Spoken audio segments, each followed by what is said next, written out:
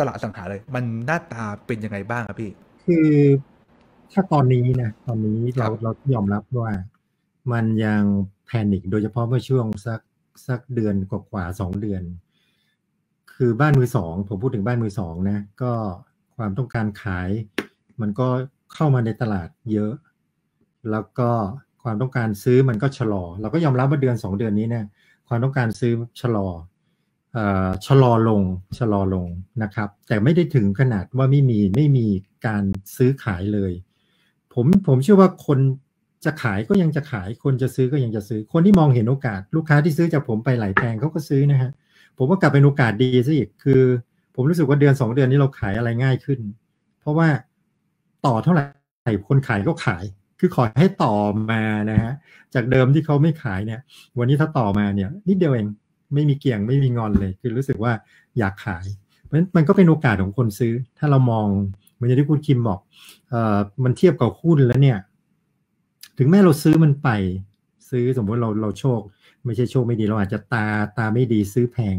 แต่ผมว่ามันก็ยังจับต้องได้นะมันจับต้องได้มันจะซื้อแพงสมมติเราซื้อแพงสมัยก่อนเราซื้อบ้านเนี่ยเราไม่รู้ตัวนะเราซื้อบ้านเราซื้อแพงไปล่วงหน้าไปตั้ง4 ปี5 ปีตอนที่ตลาดมันดีๆนะพูดง่ายๆซื้อวันนี้ไป5 ปีราคายังไม่ถึงตรงนั้นเลยแต่เราซื้อล่วงหน้าไปแล้วเนี่ยเรายังซื้อเรายังถือมันได้เลยเรายังอยู่กับมันได้เลยถูกไหมฮะเพราะฉะนั้นวันนี้มันเป็นโอกาสนะครับเราซื้อยังไงก็ตามของมันเห็นนะมันจับต้องได้เทียบกับหุ้นเนี่ยมันโอ้หุ้นเวลาลงแล้วเราน่ากลัวเราเห็นแล้วมันจับต้องไม่ได้มีแค่กระดาษใบเดียวนะแล้วก็ผันเป็นเงินออกมาก็ไม่ได้ไม่มีพาสซีฟไม่มีอะไรออกมาเพราะฉะนั้นมันน่ากังวลกว่าเยอะถูกไหมทีนี้กลับมาถามว่าสถานการณ์ปัจจุบันเป็นยังไง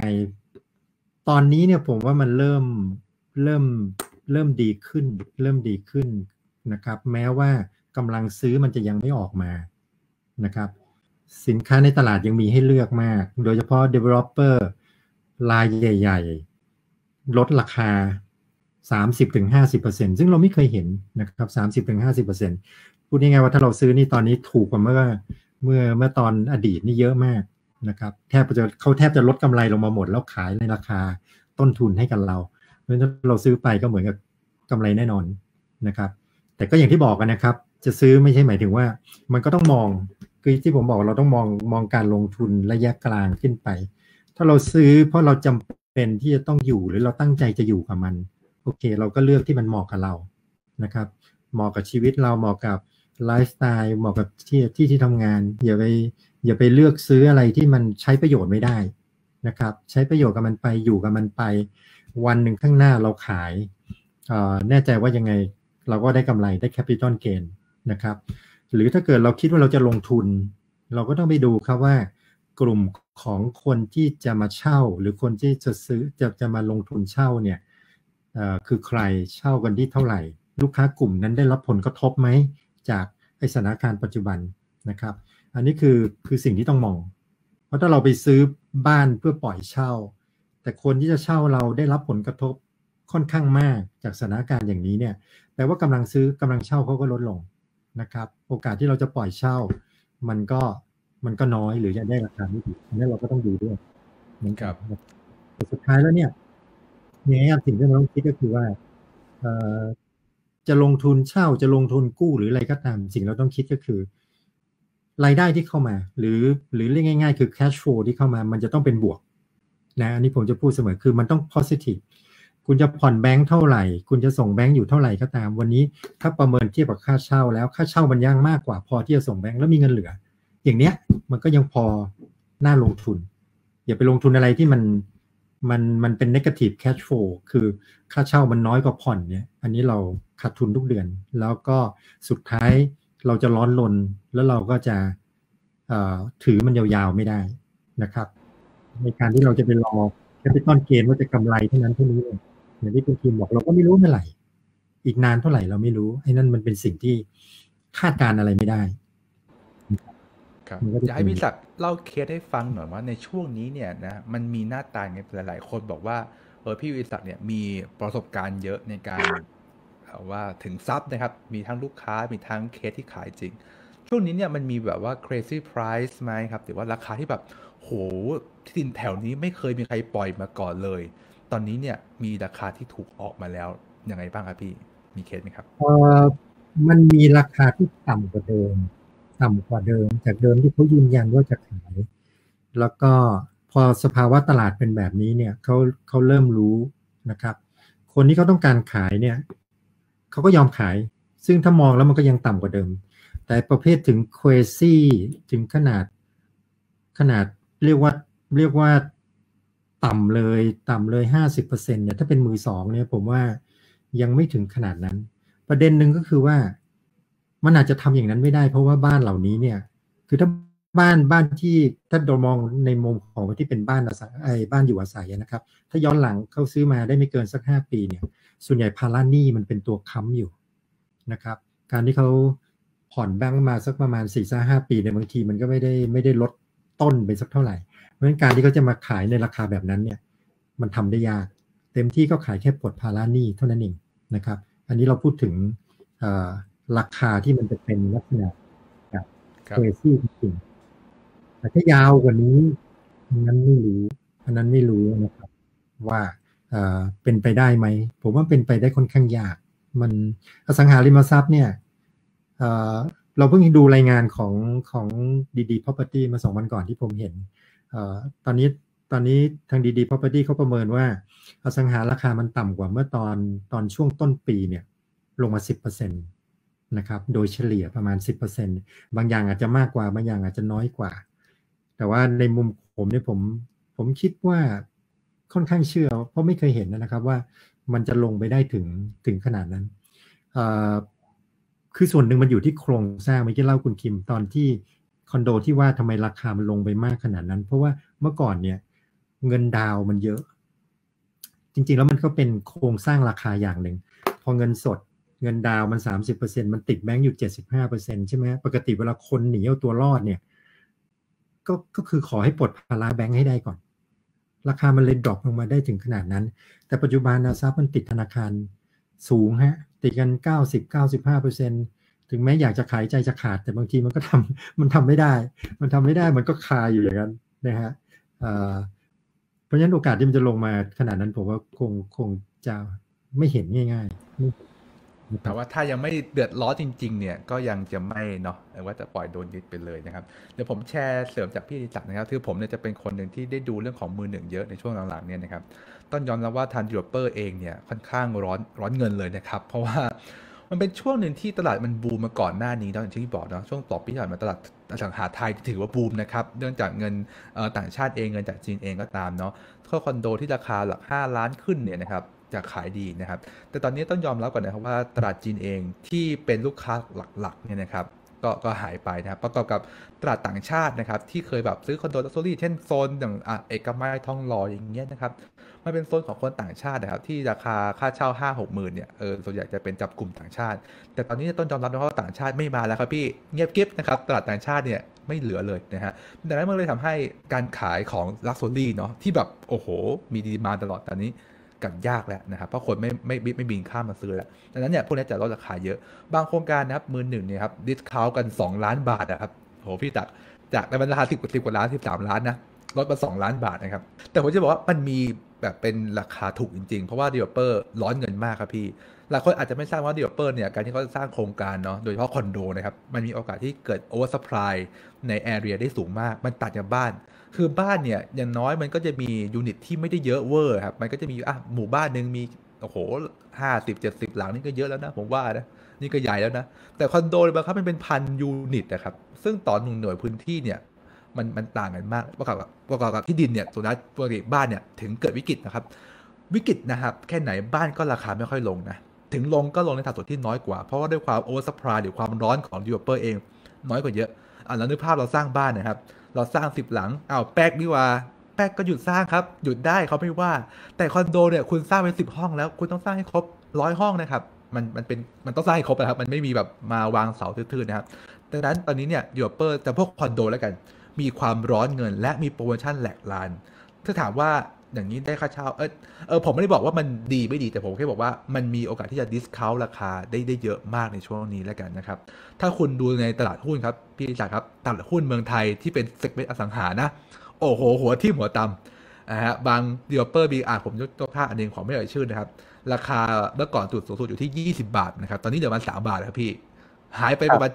80%นะครับครับคือผมก็ยังงงว่า โอ้โหเขาคงเดือดร้อนจริงๆนะ แล้วก็ทุกตัวที่ตกหมดเลยแม้กระทั่งเดียเปอร์ที่อยู่ในที่เราเคยเห็นแบบเข้มแข็งก็ตามก็ยังเจ็บนะครับดังนั้นเนี่ยนะครับการที่คุณไปซื้อเนี่ยคุณไม่ได้ซื้อหุ้นอสังหาถูกไหมแต่คุณซื้ออสังหาที่มันไม่มีทางที่จะลดเยอะได้ขนาดนั้นนะเออและถ้าคุณมองว่าราคาเหมาะสมและคุณทำกำบ้านเรื่องของทำเลดีๆเฮ้ย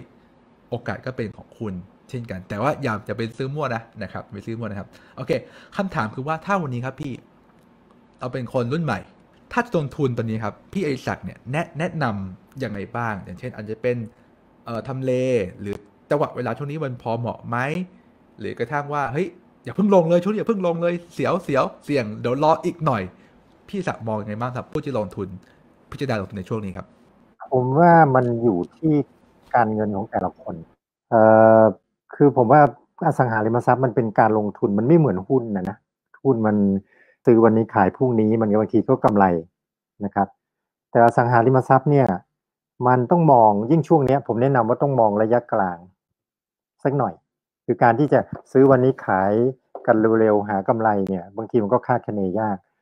ผมว่าสำคัญที่สุดคือต้องกลับมาดูครับว่าเราวางเรื่องเงินหรือเรื่องพอร์ตการลงทุนไว้ยังไงถ้าเกิดเราจัดสรรสภาพคล่องเราสำหรับธุรกิจเราสำหรับชีวิตการใช้ชีวิตเราได้พอดีแล้วเนี่ยนะฮะเอ่อดูทรัพย์ถ้าเจอทรัพย์ที่ถูกใจผมว่าคือเนื่องจากเราดูเรื่องทำเลนะครับเราดูเรื่องประเภทของทรัพย์แล้วเนี่ยผมว่าสำคัญอีกอันหนึ่งคืออยู่ที่ว่าเราซื้อจากใครนะครับซื้อจากใครด้วยคืออสังหาแต่ละชิ้นเวลามันลดราคามันก็ลดไม่ได้เท่ากันถูกไหมครับเอ่อเราเราซื้อกับใครถ้าเกิดบังเอิญเจ้าของเขาเดือดร้อนหรือเจ้าของเขาอยากจะขายหรือเจ้าของก็ไม่คิดมากแล้วเราซื้อมาได้ถูกนะครับเราก็ซื้อครับแต่ถ้าเกิดมันยังไม่ถูกใจนะครับราคามันยังสูงอยู่แล้วก็มองแล้วลงทุนก็ยังไม่คุ้มค่าเราก็รอนะครับเลือกจนกว่ามันจะถูกใจเพราะมาเอาเข้าจริงๆเราก็ไม่ได้ซื้อมันไปเยอะเราไม่ได้ซื้อมันมากชิ้นนะถูกไหมครับเราซื้อมันอาจจะต้อง2 ชิ้น3 ชิ้น4 ชิ้นอะไรก็แต่นั่นก็คือเต็มที่แล้วเพราะฉะนั้นก็เลือกนะครับเลือกแล้วก็เจอก็ต่อรองได้ในราคาที่เหมาะสมคืออย่าไปคาดหวังว่ามันจะได้ในราคาต่ำสุดมันอยู่ที่ว่าทรัพย์นั้นมันอยู่กับใครเป็นคนถือถ้าเราโชคดีเจอคนที่เขาเดือดร้อนมากๆเขาขายถูกอันนั้นก็ถือว่าโชคดีไปแต่ถ้าเกิดมันไม่ใช่นะครับเขาได้ของเขาอยู่แค่นั้นเขาเดือดร้อนอยู่แค่นั้นเขาพอใจจะขายอยู่แค่นั้นแต่เราชอบของเขาผมว่าบางทีก็ต้องซื้อนะครับเพราะมันอสังหามันมีเสน่ห์ตรงมันมีลักษณะเฉพาะตัวของมันนะครับแม้มันอยู่ติดกันมันก็ไม่ใช่ว่ามันแทนกันได้มันไม่ใช่สินค้าที่ทดแทนกันได้100%นะครับถ้าเรามองเห็นอะไรบางอย่างราคามันอาจจะสูงบ้างก็ต้องซื้อนะครับผมมีเคสผมเล่าให้ฟังผมชอบมากผมมีลูกค้ารายหนึ่งเขาซื้อที่อยู่ตรงซอยสุขุมวิทเนี่ยซื้อเยอะเลยซื้อแบบซื้อทุกแปลงร้อยกว่าวาเนี่ยปกติเขาจะซื้ออยู่ที่วาหนึ่งประมาณสัก80,000หรือ90,000 บาทเวลาเรามีเราไปเสนอเขาเนี่ย80,00090,000เนี่ยเขาซื้อแต่ถ้าเกินไปถึง100,000 กว่า101,000102,000เนี่ยเขาไม่ซื้อทีนี้มันมีอยู่ซอยหนึ่งซอยย่อยของซอยเนี้ยนะฮะเขาก็ซื้อไปแล้วทุกหลังซื้อไปแล้วหมดทุกหลังปรากฏว่าเหลืออยู่หลังเดียวเขาก็ไม่ขายปรากฏว่าวันนั้นเราไปรับมาขายได้นะครับทีแรกเราก็คือราคามันตั้งไว้สูงตั้งไว้ตั้งเกือบ120,000หรือ130,000ก็ไม่ทราบเราก็เลยไม่รู้คิดยังไงเราก็ไม่เสนอเขาเพราะเรารู้ว่าเสนอเขาก็ไม่ซื้อเราคิดอย่างนั้นเราก็ไปเสนอลูกค้ารายอื่นก็มีคนสนใจนะฮะจะมาซื้อในราคานั้นแต่ปรากฏว่าคนซื้อแกจุกจิกไปหน่อยแกกังวลอะไรเยอะแยะไปหน่อยแล้วก็มันก็เป็นดีลเล็กๆอะไรที่มันตกลงกันไม่ได้พอมันตกลงไม่ได้เราก็นึกยังไงก็ไม่รู้วันนั้นเราก็เลยตรงเราก็เลยคิดขึ้นมาได้เราก็บอกให้ไหนลองบอกเขาซิว่าที่แปลงนี้มันจะขายเราก็เลยโทรบอกเขาก็เดินมาดูทันที เดินมาดูเสร็จผมก็บอกเลยว่าราคามันไม่ได้นะมันได้เท่านี้มันจะซื้อแบบเดิมไม่ได้80,000ไม่ได้90,000ไม่ได้นะมันต้อง120,000เขาเขาพูดดีมากเลยเขาบอกกับลูกชายเขาเข้ามากัน2 คนเขาบอกลูกชายเขาบอกว่าเอาเนี่ยบางทีมันก็ต้องซื้อแพงบ้างคิดอะไรมากมันจะให้ถูกทุกแปลงมันเป็นไปไม่ได้โอ้เขาพูดนี่ผมนี่ยอมรับเลยว่าเนี่ยคือวิธีคิดของคนที่เขาเรียกนักลงทุนจริงๆนะครับเขาบอกถูกบ้างแพงบ้างก็ซื้อไปเถอะช่างมันเพราะว่าอะไรเพราะว่ามันมาเติมเต็มทำให้ที่ดินผืนนี้มันสวยขึ้นจะไปหวังให้มันได้ถูกเหมือนแต่ก่อนมันไม่ใช่เพราะเงื่อนไขในการซื้อมันไม่เหมือนกันเขาพูดอย่างนี้นะฮะเราถึงบอกว่านี่แหละครับคือวิธีคิดคือบางครั้งมันเหมือนกับที่เขาบอกอะถ้ามันไม่ได้จำเป็นไม่ได้มีประโยชน์โอเคเราอาจจะเกี่ยงราคาหน่อยแต่ถ้าเกิดที่แปลงนั้นเรามองว่าเฮ้ยมันสวยอะมันดูแล้วมันมีคุณค่ามันดูแล้วมันจะต่อยอดได้บางทีแพงหน่อยก็ต้องซื้อฮะเพราะว่าถ้าถามตัวเองว่าถ้าเราไม่ได้มันแล้วเรารู้สึกเสียดายเนี่ยผมว่าแพงหน่อยก็ต้องซื้ออย่าอย่าเกี่ยงมากเพราะเราจะยิ่งเสียดายตอนที่เวลาคนอื่นมาซื้อไปแล้วเนี่ยแล้วถึงตอนนั้นเราจะเสียดายมันมากว่าทำไมตอนนั้นอีกนิดเดียวเราไม่ซื้อนะครับเพราะฉะนั้นราคาเป็นส่วนหนึ่งแต่สุดท้ายเราจะบอกให้มันถูกที่สุดเนี่ยมันไม่ได้หรอกครับต้องไปพิจารณาอย่างอื่นด้วยว่า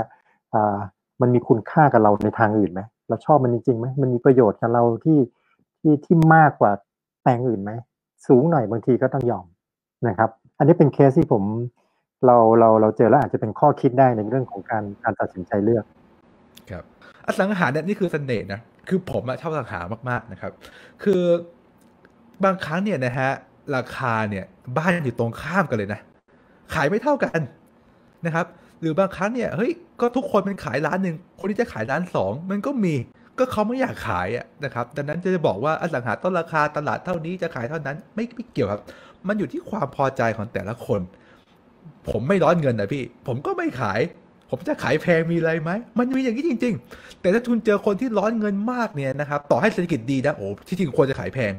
แต่เขาร้อนเงินมากเขาก็ยอมขายถูกได้เหมือนกันนี่คือความ crazy หรือว่าความที่มันแบบโอกาสหรือดวงอะไรเงี้ยมันมีจังหวะของมันจริงๆนะครับต้องทำบุญไหว้พระเยอะๆนะครับแต่อสังหาเนี่ยนะครับผมเคยเจอเคสหนึ่งครับพี่ไอ้แค่ที่ดินแปลงสวยมากเลยที่พัทยานะครับซึ่งขายถูกกว่าตลาดขายถูกกว่าประเมินอีกนะฮะเหตุผลครับไม่มีอะไรมากเลยฮะพอดีคุณแม่เขาเสียครับลูกหลานก็เลยใจดีนะครับอยากจะขายที่คุณแม่มาแบ่งมรดกกันนะฮะเท่าไหร่ก็ขายนะครับคือมันมีเหตุการณ์อย่างเงี้ยอยู่ดีๆก็มีของแบบถูกแบบ crazy price มาเลยมันก็มีครับอยู่ที่ว่าคุณเนี่ยได้เจอคนที่ร้อนเงินมากแค่ไหนหรือว่าคุณมีเครือข่ายอย่างเช่นเครือข่ายในหน้าคุณมีไหมโอ้นี่น้องเป็นคนที่แบบไม่มีเครือข่ายไม่เคยสร้างไม่เคยคุยกับใครเลยจะเปิดในอินเทอร์เน็ตเนี่ยบางครั้งการที่จะเจอทรัพย์ดีๆในอินเทอร์เน็ตเนี่ยมันไม่ง่ายเลยพี่นะของดีๆเนี่ยบางครั้งกริ้งเดียวมันไปแล้วนะครับมันไม่ได้มาอยู่ในอินเทอร์เน็ตให้เราเชยชมนานนักหรอกนะฮะดังนั้นเนี่ยต้องมีเครือข่ายต้องมีอาจจะเป็นเอเจนซี่คู่ใจหรือว่าคนที่เชี่ยวชาญในทำเลนั้นๆนะครับหรือไม่ถ้าคุณอาจจะต้องลงสนามเองด้วยซ้ำเพื่อที่จะหาคอนเนคชั่นส่วนตัวคุณเองนะ